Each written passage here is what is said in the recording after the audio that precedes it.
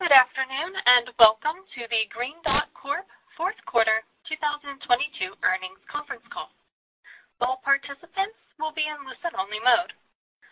Should you need assistance, please signal a conference specialist by pressing the star key followed by 0. After today's presentation, there will be an opportunity to ask questions.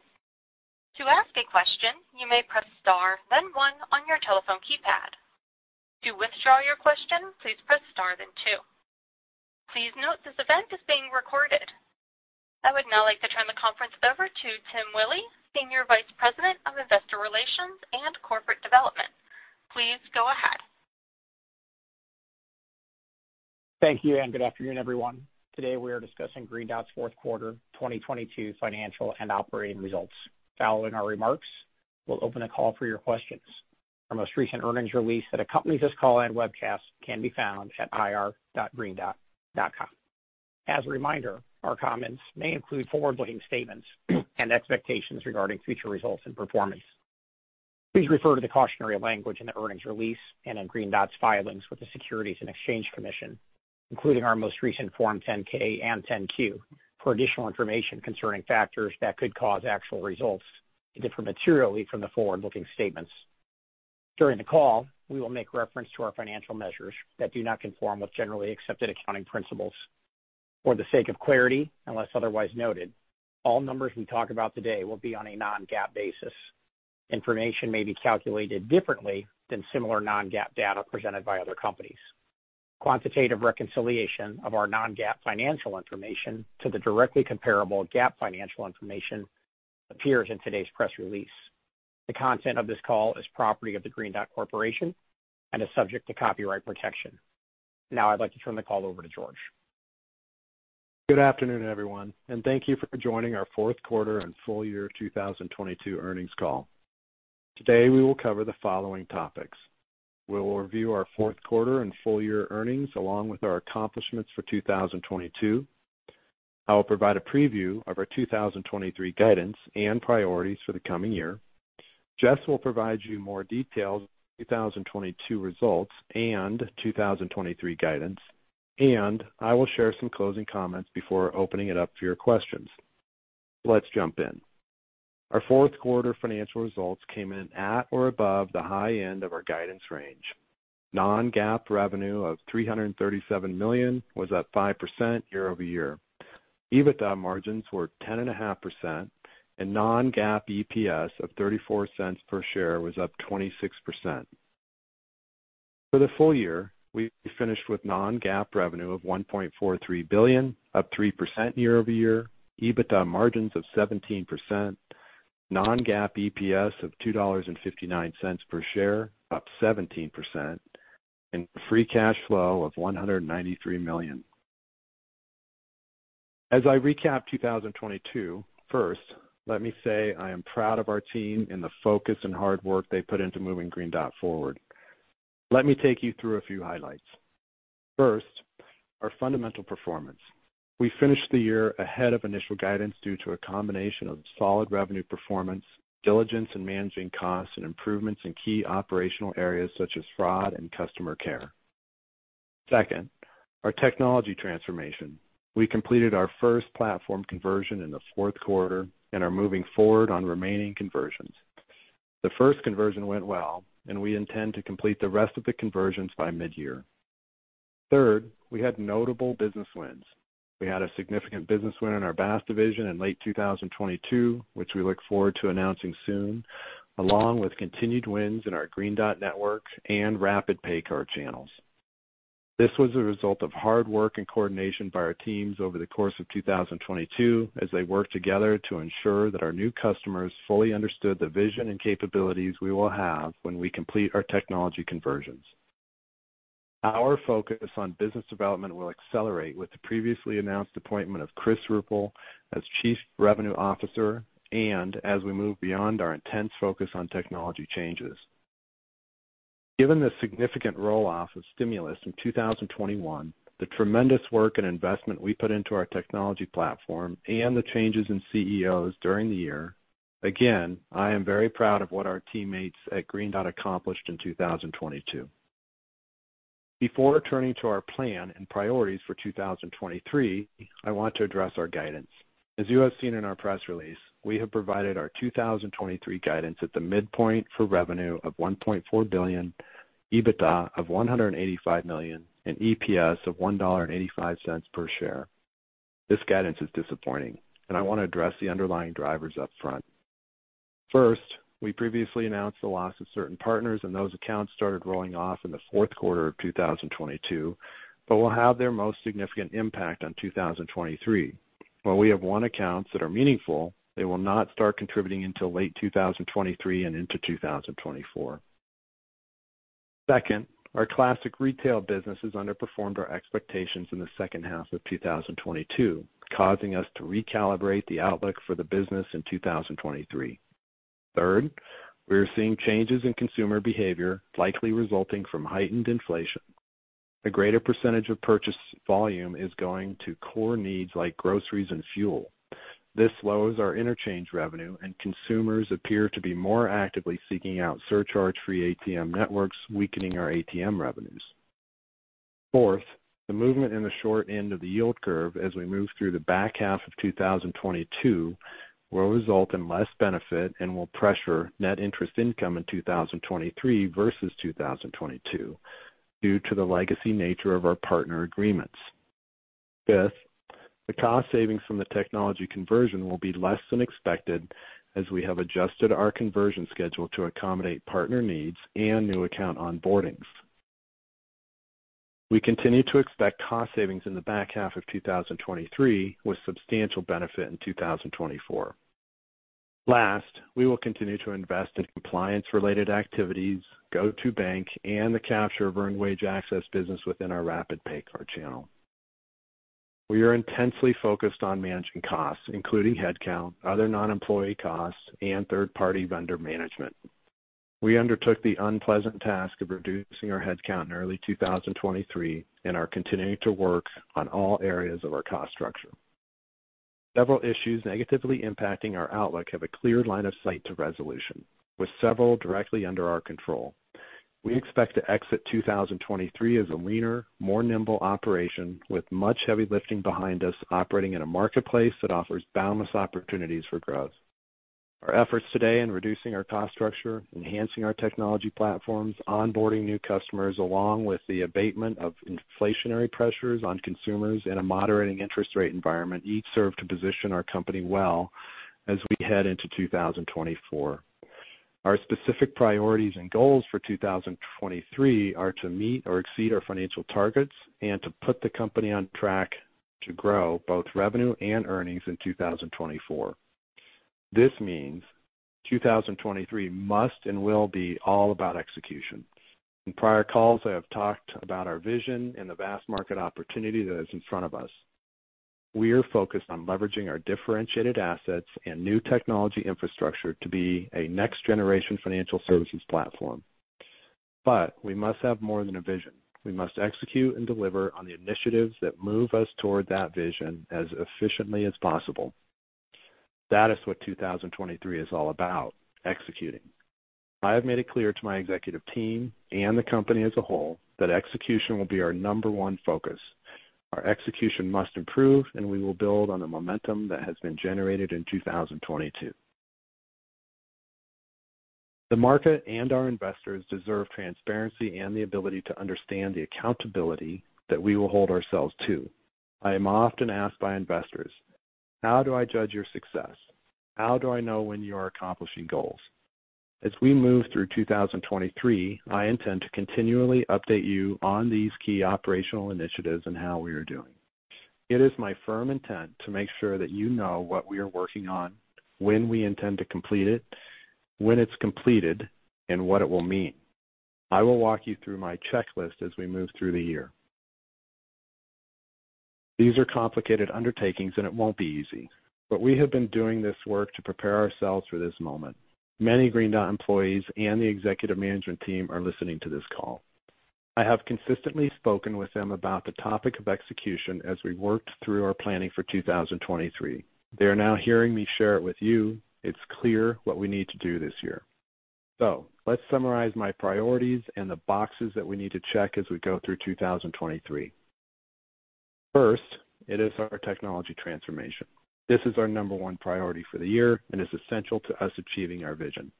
The transformation is a complicated process that requires the focus and effort of the entire organization. We completed the first conversion in the fourth quarter and have the remaining conversions slated for the first and second quarters. When completed, this will result in a minimum of $35 million in annual expense savings, which will become visible as we exit 2023 and more fully realized in 2024. Also, and more importantly, on a longer-term basis, we will have a platform that will provide us with much more robust and efficient product development, risk management, and customer care capabilities to leverage across our franchise. Second is expense management. While we made progress in 2022, there is still work to be done. We are stewards of shareholder capital, and I take that very seriously. Building a culture of stewardship, which includes accountability and expense management, is central to that evolution. Beyond the initial cost savings of the technology conversions, I am focused on maximizing the scale and cost advantages of our vertical integration and using that as a tool to win customers and gain market share. Last, a more disciplined approach to expense management and capital allocation will enable us to make investments in the company that will drive attractive growth and shareholder returns. I am focused on earnings growth and return on capital. They are both central to the creation of shareholder value. Next up is the onboarding of new business. As mentioned previously, we signed a significant new customer in the BaaS business. We have also signed almost 1,300 new clients in our pay card business, and we signed 16 new partners in our Green Dot network. And we still have a strong pipeline in both of these channels. Onboarding these relationships is an important priority as it will demonstrate to the market our ability to bring new customers on board. Fourth is to build business pipelines and win more customers. While we win in the marketplace, particularly in our Green Dot network and rapid pay card channels, we need to build stronger pipelines around our BaaS and retail embedded finance offerings. We are committed to optimizing how we build our business pipelines and winning more business. As our Chief Revenue Officer, Chris Ruppel's top priorities are to better understand and manage our business development efforts and to create more alignment and collaboration across Green Dot to more fully leverage our assets to win business. This entails not only better managing our teams when pursuing and pitching business, but also identifying where there are new market opportunities and allocating resources to capitalize on those opportunities. It is our people who will accomplish these priorities, so we need to ensure we are building a world-class, high-performing workforce aligned on our mission, purpose, and priorities, and fiercely committed to achieving the goals we have set forth as an organization. A strong culture of high performance, diversity, and accountability translates to a talented workforce that is committed to serving our customers and partners while being responsible stewards of shareholder capital. We will be focused in 2023 in building this culture at the company with a particular focus on management leadership competencies. With that, let me turn it over to Jess to discuss the numbers and go through our guidance. Jess? Thank you, George, and good afternoon, everyone. With their press release and slide deck, you should have all the necessary financial numbers and metrics. Let me provide some qualitative commentary about each segment to help you better understand the quarter and what's going on in the business. Turning first to the Consumer Services segment, comprised of our retail and direct-to-consumer channels. Like prior quarters, aggregate revenue declines largely remain a function of a decrease in active accounts in both channels. As a reminder, the declines are driven by very distinct dynamics within each channel, as well as a small amount of stimulus benefit that still had a lingering impact in the early part of the fourth quarter, but we believe is now fully behind us. I covered the unique channel dynamics last quarter, and I'll quickly repeat those today. We believe our retail channel is facing headwinds associated with a secular change in consumer foot traffic and the competitive environment as consumers now have numerous direct-to-consumer options. In our direct channel, the declines are driven by two factors. First, we made a very deliberate decision at the beginning of 2021 to de-emphasize legacy brands while we invest solely in the GO2bank brand from scratch. Second, we pulled back our marketing spend for GO2bank in the first half of 2022, which had a negative impact on account growth plans for 2022. With the natural attrition of the legacy brands and muted first half marketing spend, overall accounts are down year-over-year in our direct channel. That said, we put the marketing dollars back to work while many of our competitors have pulled back, and we are encouraged by what we are seeing in the GO2bank brand as we exited the year. Now turning to the results and some color around the metrics and performance. The year-over-year decline in active accounts moderated a bit in the fourth quarter as we have essentially lapped the impact of stimulus payments in 2021. The sequential year-over-year improvement came from our direct channel as we were able to put the marketing dollars back to work in the second half of 2022. The year-over-year decline in revenue in the consumer segment also moderated in the fourth quarter. As we see the rate of decline in actives moderate, we are also seeing encouraging trends in the average revenue per active account and associated metrics like GDV and purchase volume per active account. For the consumer segment, revenue per active account was up 15% both in the quarter and for the full year in both direct and retail, posting double-digit growth. The growth in revenue per active account remains driven in part by the retention of accounts that are more highly engaged and drive more volumes, as well as continued growth in our overdraft product. I would also like to point out that there's a favorable shift in our account mix between direct and retail. The direct channel is now approximately 30% of revenue in the consumer segment versus 24% at year-end 2020, prior to our launch of GO2bank. Direct accounts have higher GDV and purchase volume and a direct deposit attach rate that is approximately 10x that of the retail channel, resulting in more favorable economics. As the direct business becomes a larger part of the consumer segment, it should continue to be positive for revenue per active account. Turning to segment profit and margins. While revenue was down double digits, segment profit in the fourth quarter was down just slightly year-over-year. We continue to work diligently to manage the cost structure in the retail business relative to its revenue trajectory, while still being able to invest in key initiatives with our retail partners. Overall, the entire consumer segment continues to benefit from improvement in areas such as customer care and risk, as well as growth from our overdraft product. As a result, margins were up in both channels, although to a lesser extent in our direct channel, as we continue to invest in growth of GO2bank. Now let me provide a bit more color and insight into the performance of the direct channel. As I mentioned earlier, the decline in revenue and accounts is a function of a deliberate strategy to focus on building the GO2bank brand and de-emphasize legacy brands. As a result, the growth of GO2bank is more than offset by the attrition in the legacy portfolio. However, as we've mentioned on our last call, we are encouraged by what we are seeing in this channel, which comprises 30% of the overall consumer segment revenue. Since being launched in January of 2021, GO2bank has gone from literally contributing nothing to representing approximately 45% of direct channel revenue in 2022. Revenue generated from GO2bank was up 80% in 2022 from double-digit growth in both active accounts and direct deposit accounts. It's a dynamic market and we're still early in the journey, but we remain encouraged by what we see with GO2bank, its potential impact on the direct channel, and the overall consumer segment in the coming years. Now let me turn to the B2B segment, which is comprised of our BaaS and PayCard channels. Revenue growth was driven by BaaS and PayCard, while margins remained impacted by certain BaaS contracts that have a fixed profit component. Growth of one of our large BaaS customers continues to power the top line in the BaaS channel, while the remaining portion of the business is still lapping the deconversion of a customer in early 2022, which also accounts for the bulk of the year-over-year decline in active accounts. Additionally, in the fourth quarter, we started to observe the roll-off of accounts from the non-renewal BaaS partners that we previously announced. In our PayCard channel, we continue to experience strong year-over-year growth in active accounts, GDV, and purchase volume. As we've indicated in prior calls, the impact of the BaaS fixed profit structure continues to weigh on the aggregate segment margin.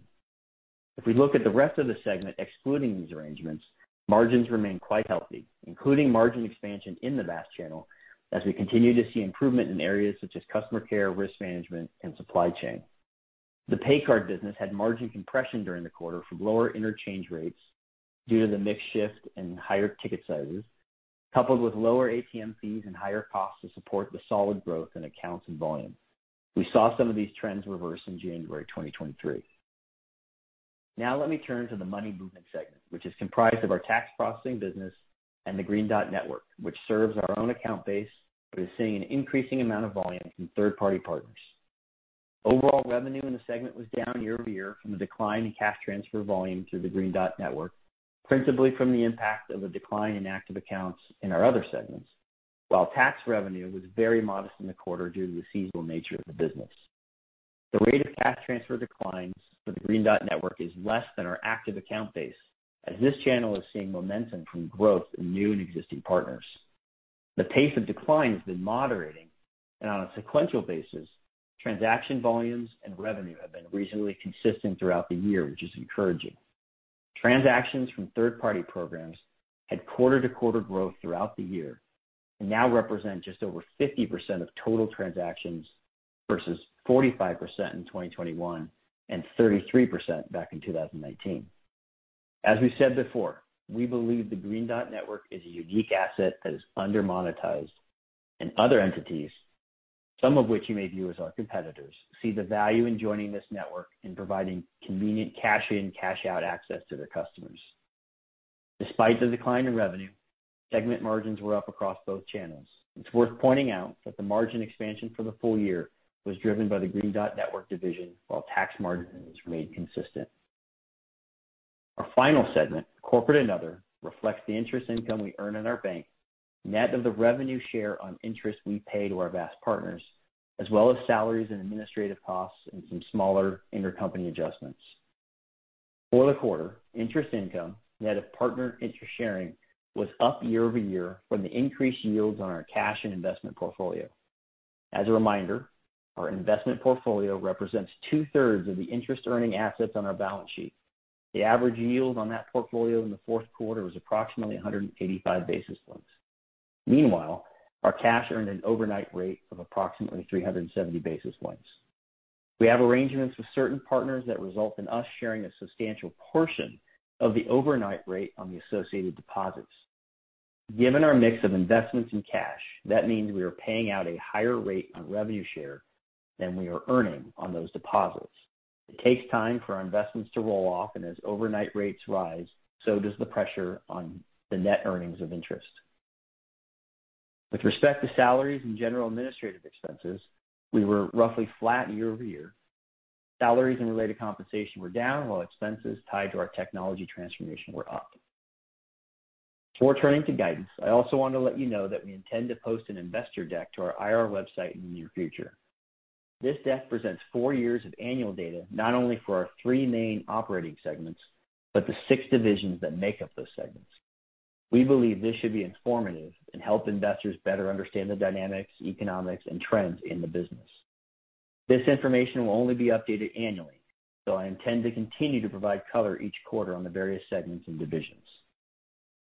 Now I'd like to turn to our guidance.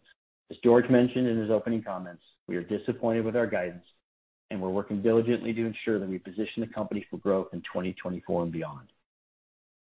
As George mentioned, our guidance for fiscal year 2023 is a revenue range of $1.38 billion to $1.46 billion, adjusted EBITDA in a range of $180 million to $190 million, and non-GAAP EPS of $1.77 to $1.93.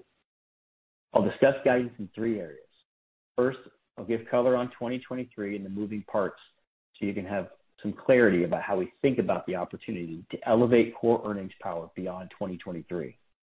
Second, I'll provide color around the outlook in terms of its cadence throughout the year and how we think about the segments. Last, I'll touch upon guidance and communication policies on a go-forward basis to ensure we're consistent with our communications to the market. With respect to 2023, our guidance reflects a reduction in adjusted EBITDA of approximately $55 million at the midpoint. There are a handful of discrete factors that really drive this decline, and we believe that several of them have a path to resolution as we exit the year and head into 2024. My comments are not intended to provide guidance for 2024, but we know that many analysts and investors tend to build out estimates over a 2-year period. This commentary is intended to help you understand some of the major puts and takes between 2022 and 2023 that could help inform you as you think about building out your models for 2024. The first headwind is the loss of 2 BaaS partners and the non-renewal of a program in retail. In aggregate, these lost programs represent a revenue and EBITDA headwind of approximately $90 million and $40 million, respectively, split roughly in half between our B2B and consumer segments. We have one sizable new partner in BaaS coming on in 2023, and the prospective revenue and earnings should replace what is being lost over time. However, we will only get a small portion of this in 2023 and a greater benefit in 2024 as this new program ramps up. Second is the timing of cost savings from our technology conversions. Timing and the realization is being pushed back 2 months versus our prior thinking. However, our thinking has not changed on the annualized cost savings. While we are pushing our 2023 cost savings back a bit further in the year, we still expect to realize incremental savings in 2024. Last is the impact on interest rates. As I mentioned previously, we earn net interest income off our cash and investments, and we also share with certain BaaS partners a substantial portion of the overnight rate on the associated deposits. With the short end of the curve moving up fast and our investment portfolio running off slowly, the amount we pay out via sharing arrangements is growing at a much faster rate than the amount we are earning. This has resulted in pressure on the net interest income that falls to our bottom line. As a result, we now face a headwind between $15 to $20 million in 2023.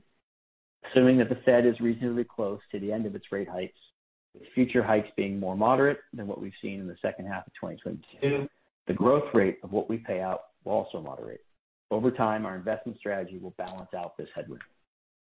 In summary, we believe there is a path to resolve some of the headwinds that we face this year. If we are successful in executing the operating plan that George outlined, we expect to exit 2023 with visibility to higher level of core earnings power in 2024 and beyond. Now that you have details on the primary headwinds, I'll provide context on how we currently expect the year to unfold to help you with your models. On a consolidated basis, we expect slight declines in revenue for each of the first 3 quarters and possibility of a bit of growth in the fourth quarter. While we face headwinds, as I discussed previously, we continue to look for growth in other parts of the business, including onboarding new partners to minimize the revenue impact. We are slated to onboard a large BaaS partner in the second quarter, as well as numerous other small partners across the business. These programs will contribute to accounts, revenue, and earnings modestly as they begin to ramp throughout the second half of the year. Looking at adjusted EBITDA, about 2/3 of EBITDA will occur in the first half of the year and 1/3 in the second half, generally in line with our seasonal patterns. I'd like to point out that Q1 should represent a higher percentage of the first half earnings than we typically see.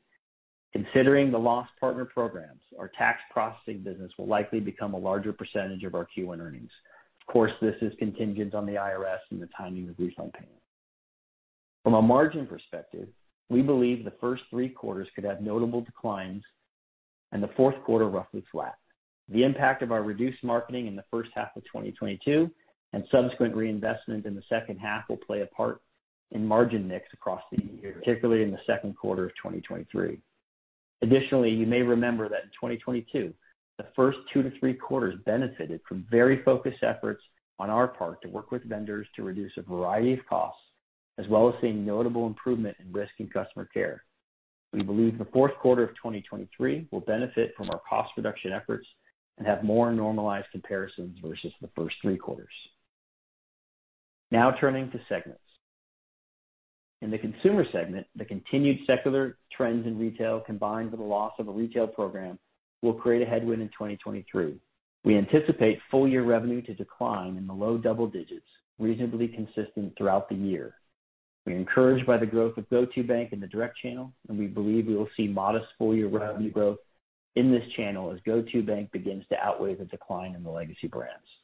Segment profit is expected to be down in the low to mid-teens with margin compression, particularly in the second and third quarters. Turning to the B2B segment, we expect revenue growth in the high single digits, continued growth from our pay card channel, growth from our remaining BaaS partners, and the onboarding of a new BaaS partner offset the loss of the 2 BaaS partners that began to roll off in late Q4. Our BaaS business should see upper single-digit growth in revenue, while we look for PayCard to see growth in the upper teens. Despite the modest revenue growth, actives will be down sharply for the year, with the most pronounced declines in the first half from the 2 BaaS partners we lost, before moderating in the second half. A new BaaS partner begins to ramp. Segment profit is expected to be down mid-single digits, most pronounced in the first half of the year, and a moderate decline in the second half of the year. In our money movement segment, we estimate revenue growth in the low single digits, reversing 2 years of declines. The Green Dot Network business is expected to have modest growth as third-party volumes continue to grow, and we anticipate our tax processing channel to have a good year and continue to enjoy the low single-digit organic revenue growth that they have become accustomed to. Segment profit is anticipated to be flattish, with margin compression coming from our tax business as the borrowing cost of taxpayer advances has increased in 2023. In our corporate and other segment, the interest income dynamic comes into play. As I mentioned, the headwind this year is in the range of $15 to $20 million, and that will be reflected in the revenue of this segment, with a partial offset coming from our cost reduction efforts.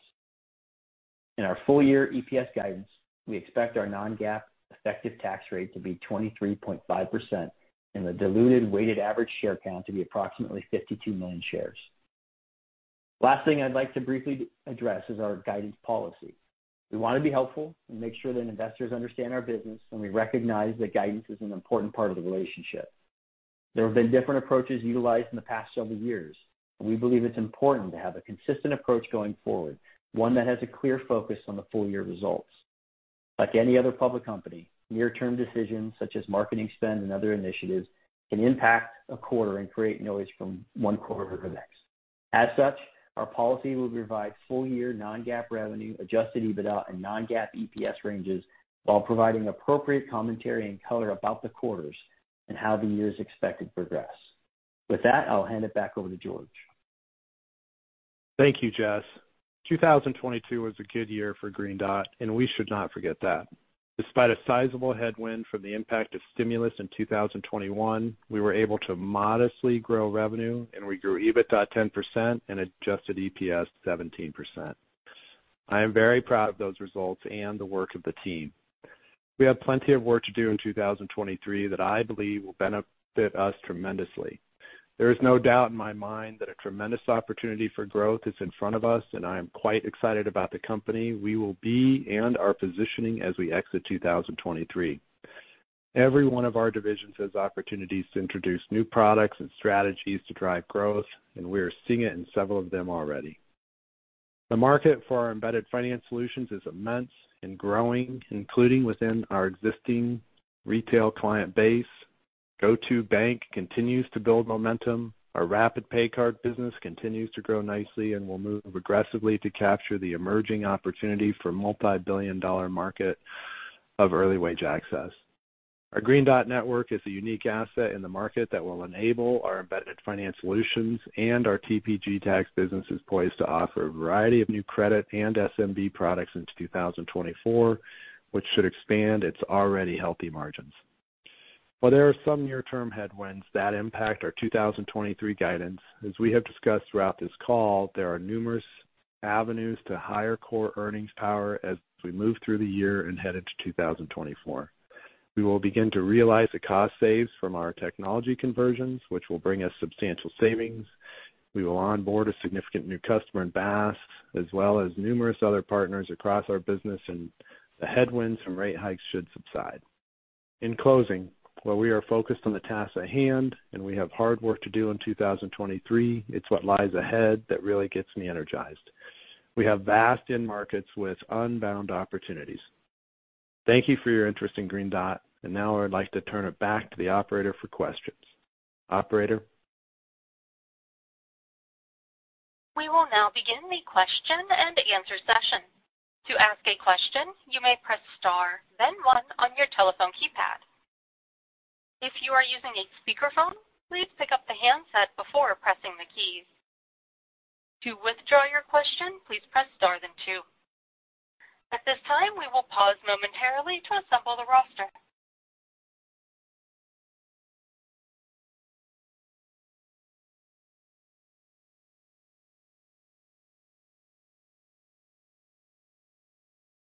And our first question will come from Ramsey El-Assal of Barclays. Please go ahead. Hi, this is Shreyan for Ramsey. I had a question on your B2B pipeline. Could you give us some insight into the developments there and how your strategy has changed since the partner non-renewals, whether it's a heightened focus on contract structure or trying to find specific types of partners? Thanks. Sure. Thanks for the question and the participation. I would say the way we're thinking about embedded finance, I guess I'll broaden the nature of your question. If we think about embedded finance as providing financial solutions to businesses that are providing financial solutions to their customers, our technology roadmap, our capabilities that we're building across various vertically integrated capabilities, bank, technology, et cetera, are all designed to meet the objective you're asking about.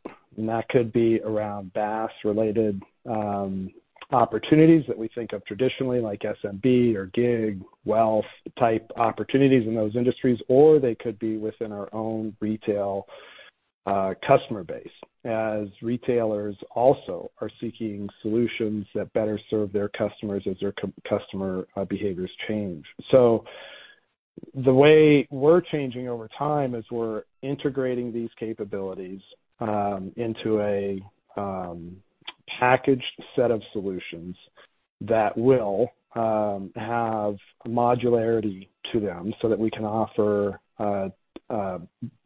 different types of solutions to different partners and do that at a very low marginal cost.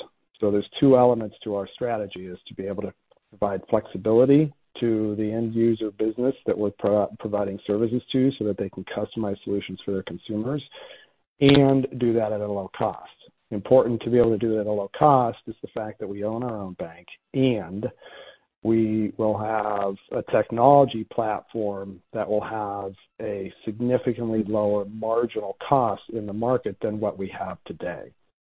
And then, of course, it's incumbent upon us to package that and deliver that in appropriate marketing structures so that our end user partner can understand those capabilities in the right way. So that's how we think about building the pipeline in that market. And that pipeline will grow because of those efforts and because of the general environmental changes that are happening to businesses that drive their need to consume this sort of service. So I'll pause there. I've said a lot, and see if you have a clarifying question to get me back on track. No, that's super helpful. Appreciate it. Thank you. Sure.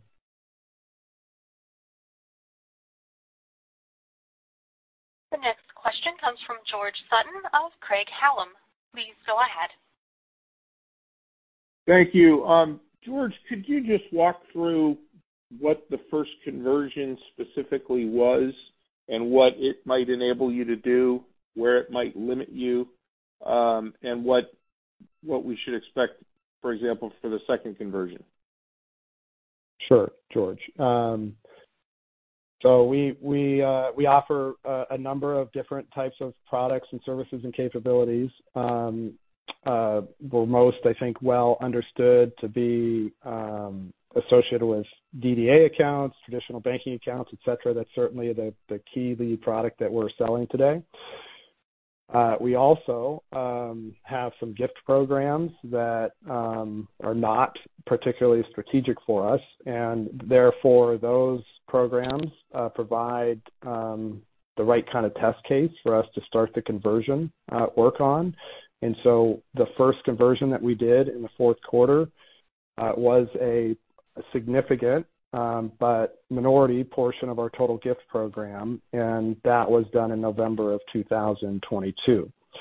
The next conversion, which is imminent, will be the remainder of that gift population, and then we will start the process of migrating our DDA account portfolios through Q1 and Q2. And then towards the end of that, you may be familiar, we have a small secure card credit portfolio, which will also be converted before June. So that's the sequence of conversions by product. Now, what does it do for us? So, for example, today we have tens of millions of active gift accounts, but we have many more gift accounts are inactive. So, dormant legacy accounts. Because of the legacy contractual relationships we have with our current processor, we pay fees for the accounts, whether they're active or inactive. Of course, there's different fee structures, but nevertheless, there's a financial consequence for us to be maintaining legacy accounts. And so when we migrate those activities onto our own processing platform, of course, we don't have a variable cost structure with respect to active accounts on processing. But as importantly, we don't pay for dormant accounts in that environment. And that will be true for gift and DDA and secured credit products as well, and any other future type of account that we put onto these platforms. So I'll pause there and see if I've answered your question or if I can clarify further. Well, that's helpful, and it sort of relates to my next question. So you guys have privately told us that Chris Ruppel is a rock star, for lack of a better term, and greatly executed on the pay card business and scaled it. At what point will he have a technology platform that he can really aggressively sell against? Well, he has a technology platform today that he can sell, and we are selling it, and we are selling it with success.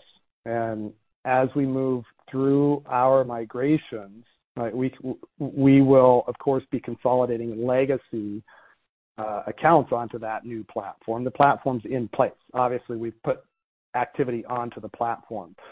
Now, I don't want to suggest that that's the end state of our technology investment. I've mentioned in previous calls that migrating a processor is one important element, and that's what you and I have been talking about for the last couple minutes. We have also implemented and now have active contemporary modern fraud and risk management, BSA, AML tools that have been implemented and are operating. So that's an important element. We will continue to invest in technology around creating better API structures and more flexibility in our systems in order to drive out cost and drive flexibility in the future. So Chris has a full quiver of arrows to sell today. I think he's going to be immensely successful in his new role, selling what we have, and what we have to sell is going to improve over time. Perfect. Thanks for the details. Sure. Thank you, George. The next question comes from Joel Reichers of Truist Securities. Please go ahead. Hi, guys. Thanks for taking my question. I just had two around the BaaS pipeline. So just to clarify, baked into the guidance is just the impact of the two previously announced non-renewals, right? We don't think there's going to be kind of anything else sneaking up on us? That's, if I understand, let me rephrase, make sure I'm getting your question correct. Baked into the guidance are the roll-off of the two previously announced account losses and the roll-on of an announced but as of yet unnamed partner that we've won and we're currently implementing. So those three accounts are all incorporated within our guidance for 2023, although the roll-on of the new account is pretty modest as to its impact in 2023 because of the timing of implementation. Right. Okay, that makes sense. Thank you. And then just as a question around context of the two previous non-renewals, are you guys able to provide any color? Like, was that the result of competition or just because you didn't think the economics were that compelling there? First, it's important to understand each partner and each type of BaaS relationship has its own peculiarities. So, for example, certain partners might be financial providers of some sort of financial solution unrelated to a DDA account, for example. Okay, and so if that type of partner, they may have entered into a BaaS relationship in order to, on the short term, facilitate their provisioning of services to their broader client base. Okay, they want to add some features to their core offering, which might be an investment account or something like that. If you have a partner that is of that character, they're inevitably going to want to tighten their control over the entire value chain because they're offering a suite of value, of financial services value to their client. I think that's an example of the sort of circumstance that, at least in one of those cases, we found ourselves in. And we have some relatively, in these cases, these two cases, aged type relationships that had economics in the renewal phase that were probably disadvantageous from our point of view. So I'd say it's a mix of a client's own particular strategic direction in their view of financial services, and our willingness to price products that we might not be interested in the market. Okay, thank you very much. You're welcome. This concludes our question and answer session. I would like to turn the conference back over to George Gresham for any closing remarks. Well, I just want to thank the audience, our employees, our investors, our board for your support as we move through 2023. We have an amazing future ahead of us and a lot of exciting milestones to accomplish this year, and we're looking forward to updating you in our next call. Thank you very much. The conference is now concluded. Thank you for attending today's presentation, and you may now disconnect.